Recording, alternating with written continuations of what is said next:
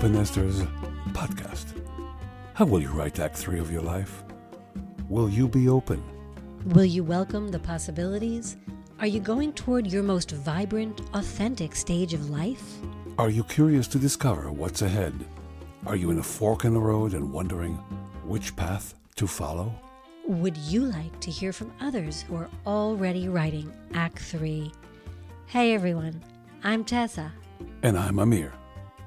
Why be an empty nester when you can be an open nester, living on the edge of your curiosity, on the fringe of your imagination, reinvention, and sexuality? Together we'll take a journey and explore how rich this stage of life can be when we approach it with an open mind and an open heart.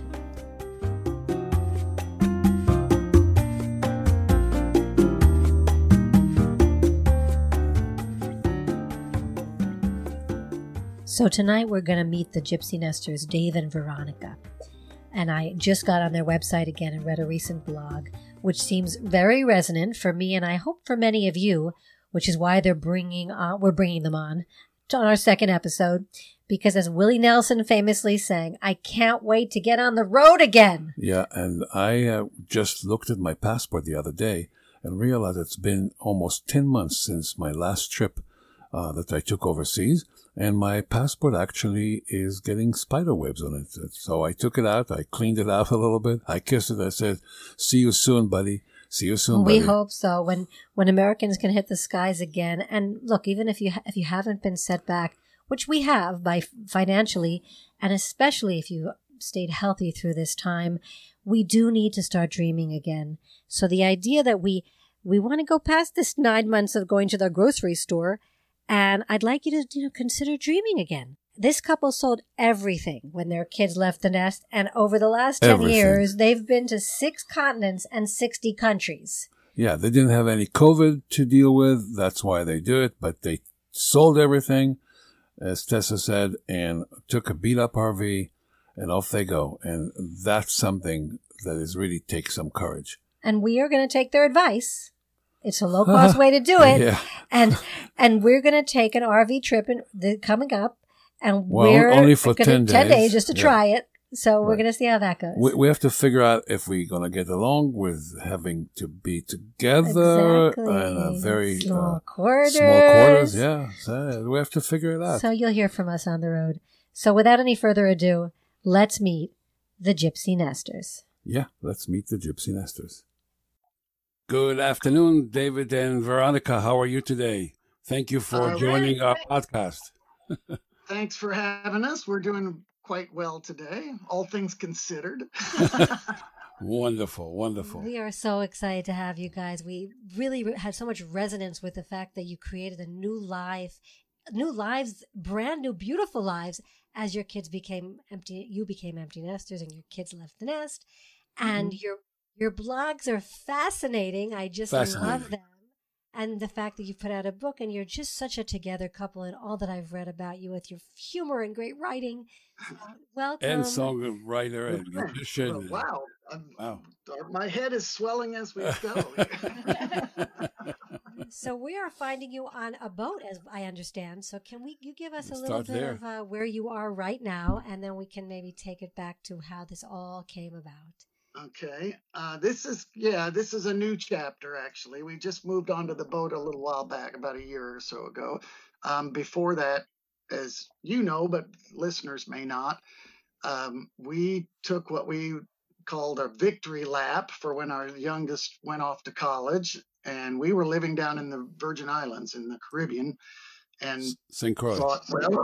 St. Croix in the U.S. Virgin Islands. And we'd been down there for about 10 years. All our kids graduated from down there, and we thought, well, we should go back up to the States and see family and friends and everything like that, and take a little break before we go back, nose to the grindstone. And we bought a beat up old motorhome and took off to just go see everybody and see, interesting things along the way as we traveled. Oh, just to interrupt for a second, the motorhome was so beat up that we got it for $3,000 on eBay. Oh my God! But yeah, so And, and that was part of the plan. We thought it was going to be temporary all along. We thought if we buy this beat up old motorhome, it'll last 6 months or a year, whatever. And when it dies, we'll be done and we'll go back to our old lives again, you know. yeah. But And it's still it there. just kept on going. And by the time we, had been all the way across the country and seen all our relatives and friends that we wanted to see, we decided we didn't want to quit. And the motorhome kept going too. So we just kept on going. And at that point, obviously, we had to find some way to make it viable to keep going, that we couldn't just not have jobs or do anything Right. forever. You still have it? It's still No, it finally died. It actually finally is died. quite a story.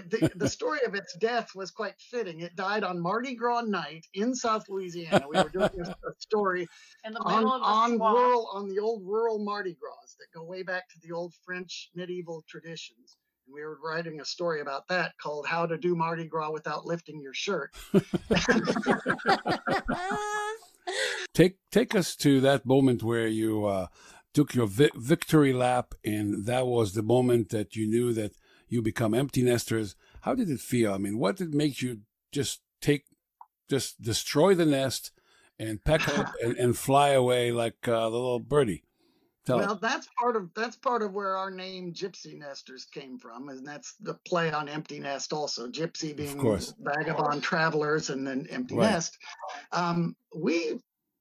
We were, and I'm sure most people do, the year or so as our youngest was getting ready to leave, we started, of course, thinking about now, what we call our now what moment of what are we going to do, Right. And I think, just thought it would be best to do something pretty drastic, something to really change things up rather than be in the same place where the kids were. And it was even more so because Veronica, where were you then? She was working. St. Croix. We were in St. Croix at the time. And Veronica was actually working at the school that the kids all had gone to and graduated from. So she had kind of a different perspective on it. I mean, the idea of going back to my desk without my kids coming in, asking to go to Chicken Shack to get lunch for them, or, whatever, there are different suggestions of my time. I mean, it was just, my kids were very involved with the drama department and sports and things like that. And just thinking of even going to a play without them there was just devastating to me. Wow. And I'm not going to lie, a lot of it was that they all went to college back up in the States, and we I chased them a bit. It was like I wanted to be close to the kids. Right, because even when our two girls are the older, and then our son is the youngest, even when they were still in college, obviously they can't just pop home for the weekend when you live in St. Croix and they're in school in New York and Washington, D.C. So we'd they'd come home for the summer, and maybe if we were lucky at Christmas, but we didn't, it's not like we could see them very often. And so there was some of that of trying to fit, Veronica writes a lot about that in the blogs, about helicopter mom and the funny parts at the beginning. So I do wonder how Amir was mentioning this transition time. So you wanted to follow them, but you were excited about rediscovering each other, or was that a process itself? Like, how did that unwind for you? Going from helicopter, going from helicopter mom to a mom of adult children is a huge transition, as I'm pretty sure every empty nester knows. And and that even goes on, to this day. Sometimes they call you for advice, and sometimes you shove unsolicited advice down their throats, and you don't mean to, but it just happens. But there was a whole lot of us wanting to kind of rediscover, who we were when we met each other. Yeah, that definitely entered in our thinking too, as far as getting the motorhome and doing all of that, was definitely a way to go back to the couple that met before we had kids. So it's kind of to full circle, Yes. And how did the kids feel about that? I mean, did they feel like that was their home, and why are you leaving it? Was there any of that, or did they celebrate that right away? No, there was some of that, and it varied between the three kids too. Some of them took it a little more, but they all ended up embracing it. Yeah, we had actually initially gone up to the States to help our son transition into college, and bought some property, some rental property there to just kind of make ends meet.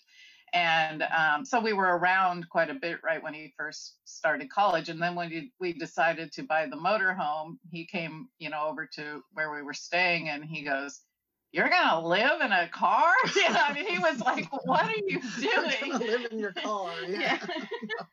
So it was, but for the most part, they were pretty excited about it. I mean, we took them on some trips in the beginning, when they had time to get away, and we'd been, I guess our life before that was a little bit untraditional in the sense that, we lived in Nashville for over 20 years together, and I was there for several years before I met Veronica and before we got married. But I always travel. I was a musician, a working musician, and especially early in my career, I was on the road all the time. What do you play? I play. I made my living playing bass guitar mostly, and singing. But I play guitar also, and I'm a songwriter and singer. And spent the deal in Nashville is people won't come to you, you have to go to them. And so I would travel pretty much all the time playing music. And then as my career went on and on, I got to where I could be home a little bit more. But still, the kids were used to that sort of vagabond. And then we moved to St. Croix. The girls were both finishing high school when we moved, and our son finished grade school down there. So they had already had, kind of a different gypsy sort of experience. They had a gypsy experience. And we also traveled as much as we could with them when they were kids too. I think traveling's important for education and learning and knowing the world, and And they're all very big travelers. They are all over the place. I mean, they live one's in Alaska, one's in Paris, France, and the other one lives on Manhattan. And they love traveling, and they are very lucky that they have partners that are good travelers with them, because as we learned, that's a growing experience too. So the two of you really have such diverse, the fact that you came from this a life of traveling into an RV for a year. I'd like to hear about how you felt to be in that. We actually ended up in the RV for about 6 years. By the time it was all done, that we wrote about it in that. The book is really just about the first year, but we ended up staying and going on for a little over 6 years, I think. Actually, it's an odd thing. We used to say the plan is no plans when we first took.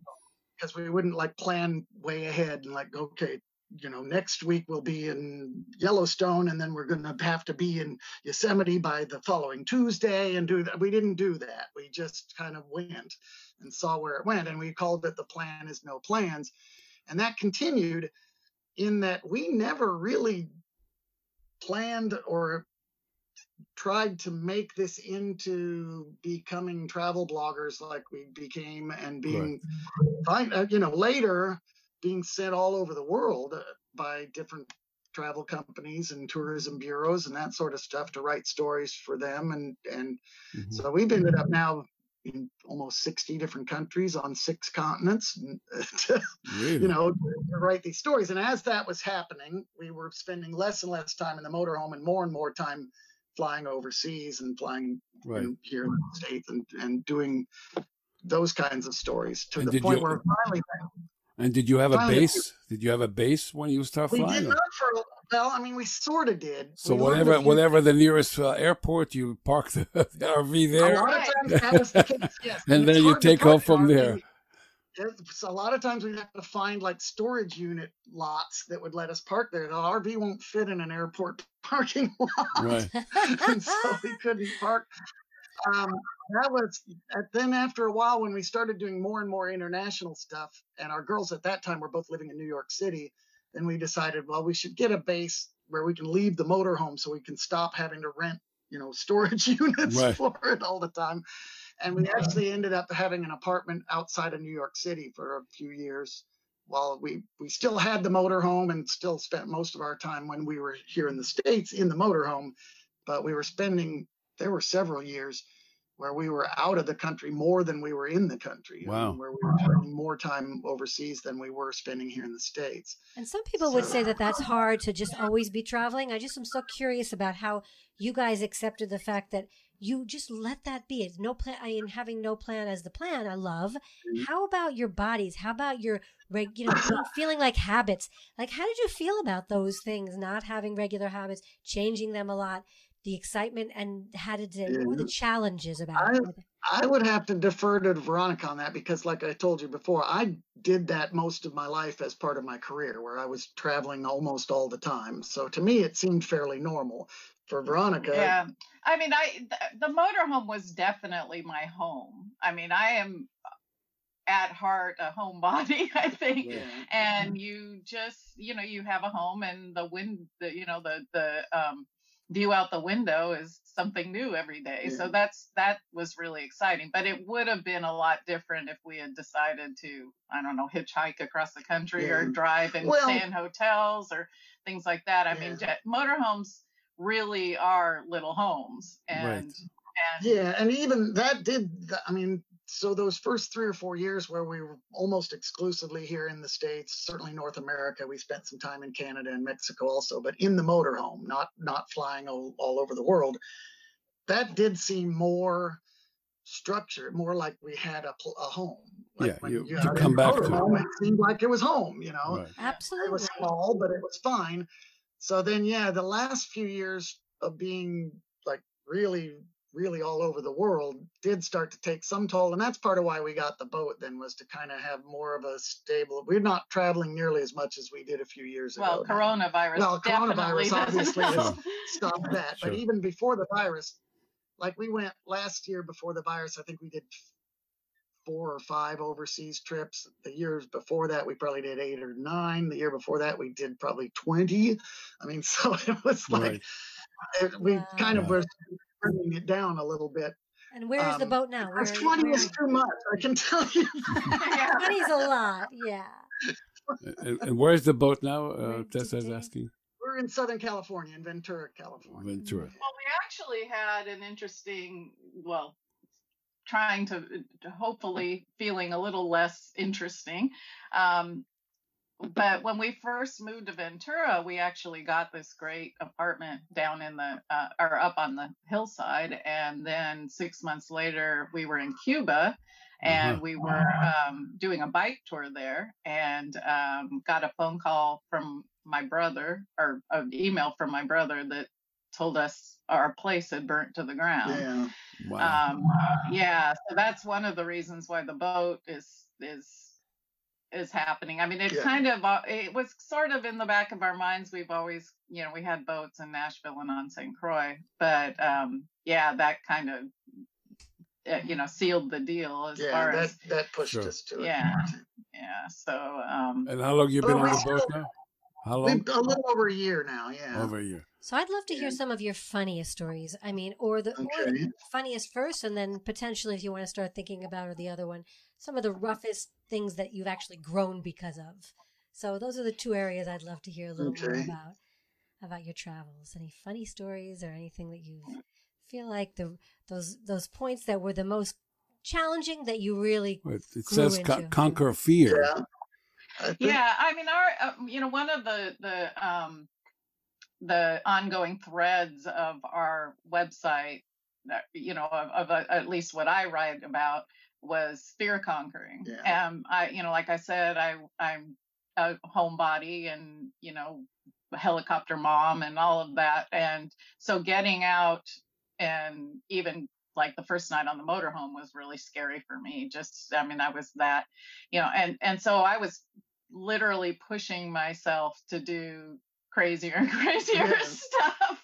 I think one of the funniest things that happened was when we were working with Queensland Tourism in Australia. Mm-hmm. They were just great, and they were asking, what kind of things we would like to do, and I told them that I like the fear conquering aspect of things, and one of the women said, well, what about jumping out of a plane? And I Wow. immediately went, yes. And David went, what? And he's always the one that's like ready to rock on those kind of things. And she basically said, well, I can't, we'll figure something out. Maybe you can jump on your own, and we'll figure out something for David. And Mm-hmm. so when we got the itinerary, it was hysterical. I mean, Australians are hysterical anyway. They're some of my favorite people in the world. But the itinerary said, today Veronica will jump skydive. Oh my And God. David will have a spa day. We have him set up for a full body wax. So long story short, David ended up jumping. Needless to say, I got on the airplane. No wax. No, but the story actually took a different turn from there, because my theory is you don't jump out of an airplane as long as it's not on fire. But Right. as we were climbing up to jump, Veronica started getting more and more, just turning literally gray. I had never seen her that scared. She actually she was all tough down on the ground. It is a scary I was thing. the one going like, we don't need to be jumping out of an airplane. By the time we got up in the air ready to jump, she was absolutely petrified, just absolutely because stone petrified.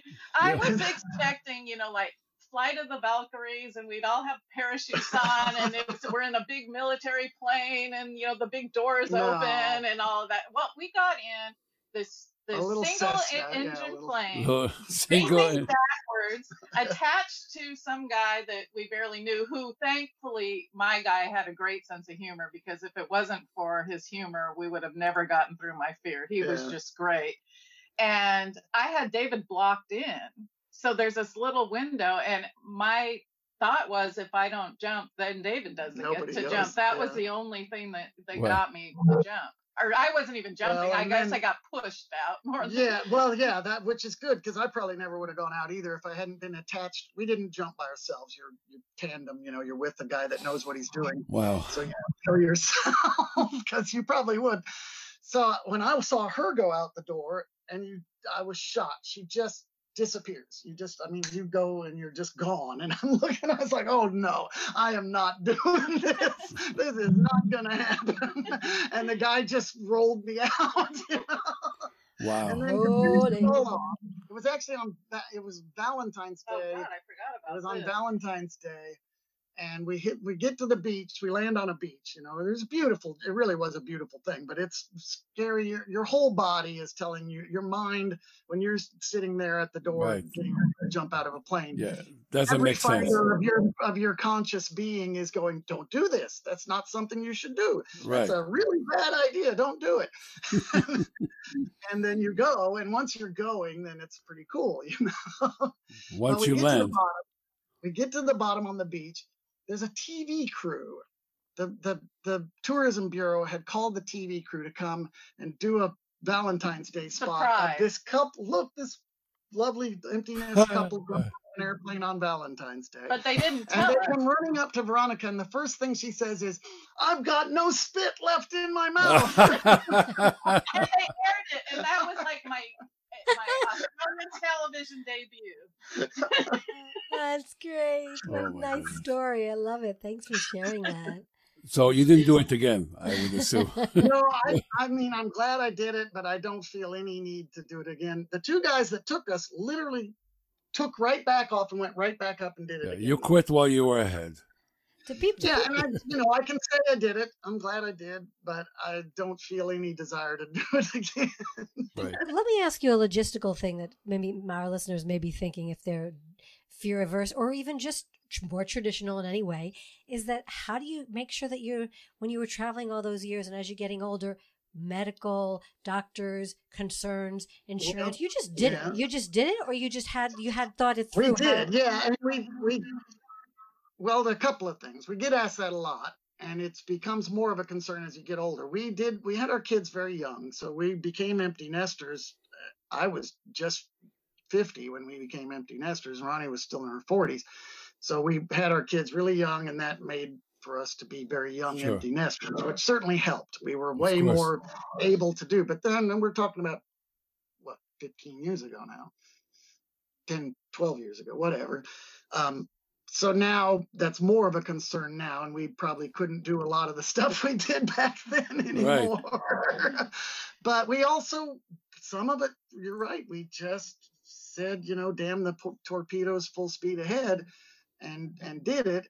We did have a few little medical issues along the way every now and then in other countries, and discovered that most other countries are pretty open to allowing you as a foreigner to have not major medical treatment, but Sure. decent basic level medical treatment without it breaking the bank or being a problem. Sure. So, yeah. But I made sure we had a will done before we left. I mean, right. we had all that set up prior to going because I freaked out and just insisted that we did just in case. And there's ways to not, I mean, as crazy as stuff as it sounds like we did, I never felt that, like skydiving, I didn't feel was truly dangerous. More dangerous was certainly jumping off a cliff in Peru with somebody who they couldn't even talk to tied to you. There was one time you thought I died then. Yeah, that was bad. And the other time I thought we were going to die was zip lining in Costa Rica. Yeah, that was bad too. Yeah, me too. They had anchors on trees that were swaying about 100 feet from the ground, and it was not comfortable but in general, I think certainly some of it's luck. Some of it is you pay attention to your surroundings, like you should anywhere. When you're traveling, be attentive. We, I guess, have good constitutions because we've eaten all kinds of crazy stuff and not ever gotten from it. So, and like I said, and we're generally healthy people too. So that's good, Awesome. And you can. Awesome. You know what, I just wanted to say it because we're going to wind down here and wrap up, but I just, life is a daring adventure or nothing at all, Helen Keller said, and you guys have just inspired me so much. That was part also when we started the website, as opposed to just doing it, because the first year that we were out, most of that time we weren't writing about it, we weren't doing a website.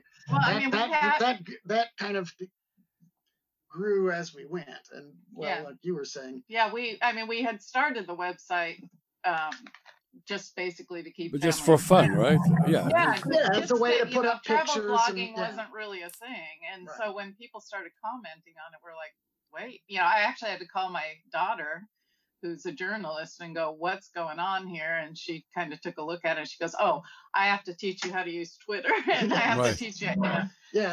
She got it. Our oldest daughter, who's now she's actually a France 24 anchor woman in Paris now. No kidding. So she was the one who kind of got what the possibilities of doing something like this with social media and a website and this was back in the 2008, late 2000s, before there was a ton of travel bloggers running around, So, but she got that. Who knows? I don't know if we ever would have figured it out on our own.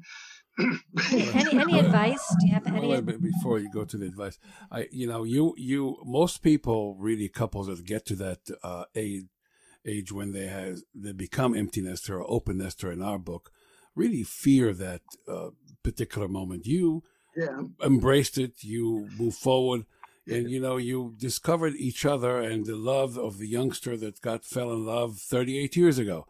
Can you just elaborate on that, and then we'll just wrap it up for you, if you don't mind? Well, that really was intentional. That part of it was not part of the no plans. That was sort of the plan that underlied the no plan. to invest time with each other. Yeah, and we do talk about that a lot in the book and also on the website a lot. That's a way of reconnecting with each other because your kids. You've had decades of raising kids, and that is your focus when you have the kids there, and it should be that you are going to do what you have to do to make that all work. And when it's gone, all of a sudden, there is a huge missing gap there, and you have to adjust to how you're going to relate to that. And to us, thinking was, we're going to be together from now on. The kids are still going to be our kids. We're going to see as much as we can and whatever, but the two of us are together now from now on, let's go back to why did we get married in the first place? Why were we a couple 30 years ago? The genesis. Yeah. And so that was really the idea behind it. If there was any driving force behind what we did, it was that. That's fabulous. Connect together again. Yeah. And but it doesn't have to be through, I mean, that's one thing that we say quite a bit is, you don't have to be as crazy as we are to reconnect. I mean, there's a myriad of things that couples can do together. Sure. My only caveat is make sure it's something that's new to both of you. So one of you isn't in that teaching position, that it's, David tried to teach me to ski one time and it was a disaster because, he's like, just dig your edges and I don't know what it is. Yeah, and I don't know what he's talking about. And he's been skiing since, it's simple. You just lean over there, dig your edge, and turn. Yeah, and meanwhile, I'm going down hills 100 miles an hour and hasn't been taught how to stop. It's a disaster. Right. So if you go into something new with both of you experiencing it as a newbie together, that's a really powerful thing. That's a very good advice to our audience. Any other piece of advice that you think that our audience may can learn from you? Then now that you have basically conquered the world, after you become empty nesters. Well, that honestly is one of the biggest ones, is to try new stuff together. I think another is to make sure to let your adult children be adults. And that's a difficult transition for a lot of people, for everybody, the kids and you. Yeah, and if you keep treating them like kids, they're going to keep being responding kids. like kids. Yeah, and so let them be adults. And that doesn't mean you have no input in, no opinions, no nothing. It just means they're not 16. Depending. You don't get to right. They're not depending anymore. You don't need to know what time they get home. Right. Right. And you can't fix their lives. They're responsible for them. Exactly. And so that becomes a really big part of our witnessing our adult children. And I appreciate you emphasizing that again, Dave. Yeah. And it's not, I'm not claiming it's easy. It is, and it's a process. No, it's not something that happens just like one day. It's certainly work in progress. Yeah. And so if you wanted to just give us a little bit about, where people can find you, about your book, so we can wrap up here. www.gypsynester.com is the website. The book is proudly featured there on the website. It's still available on Amazon, and it's called Going Gypsy, One Couple's Adventure from Empty Nest to No Nest at All, which fabulous sums title. it up. Yeah. And it, like I say, it's still available on Amazon, and it gives here's kind of a cute story about it. When our publisher is Skyhorse Publishing there in New York, and when we were talking to them after we had finally finished everything and all, and they were like, well, what do you want to shelve it as? And we're first-time authors, we don't know what you're even talking about. And they're like, well, it has to be shelved. Is it and I'm adventure, like, travel section. It seemed like, they went, no, it's in the humor section. And so if you're looking in a bookstore, look in the humor section. Right. But I advise Amazon would be your best bet. Okay. Thank you so much for David, Veronica, thank you very much for joining us today. We appreciate it. You appreciate your time and your advice. You have been an inspiration, and we want to thank you.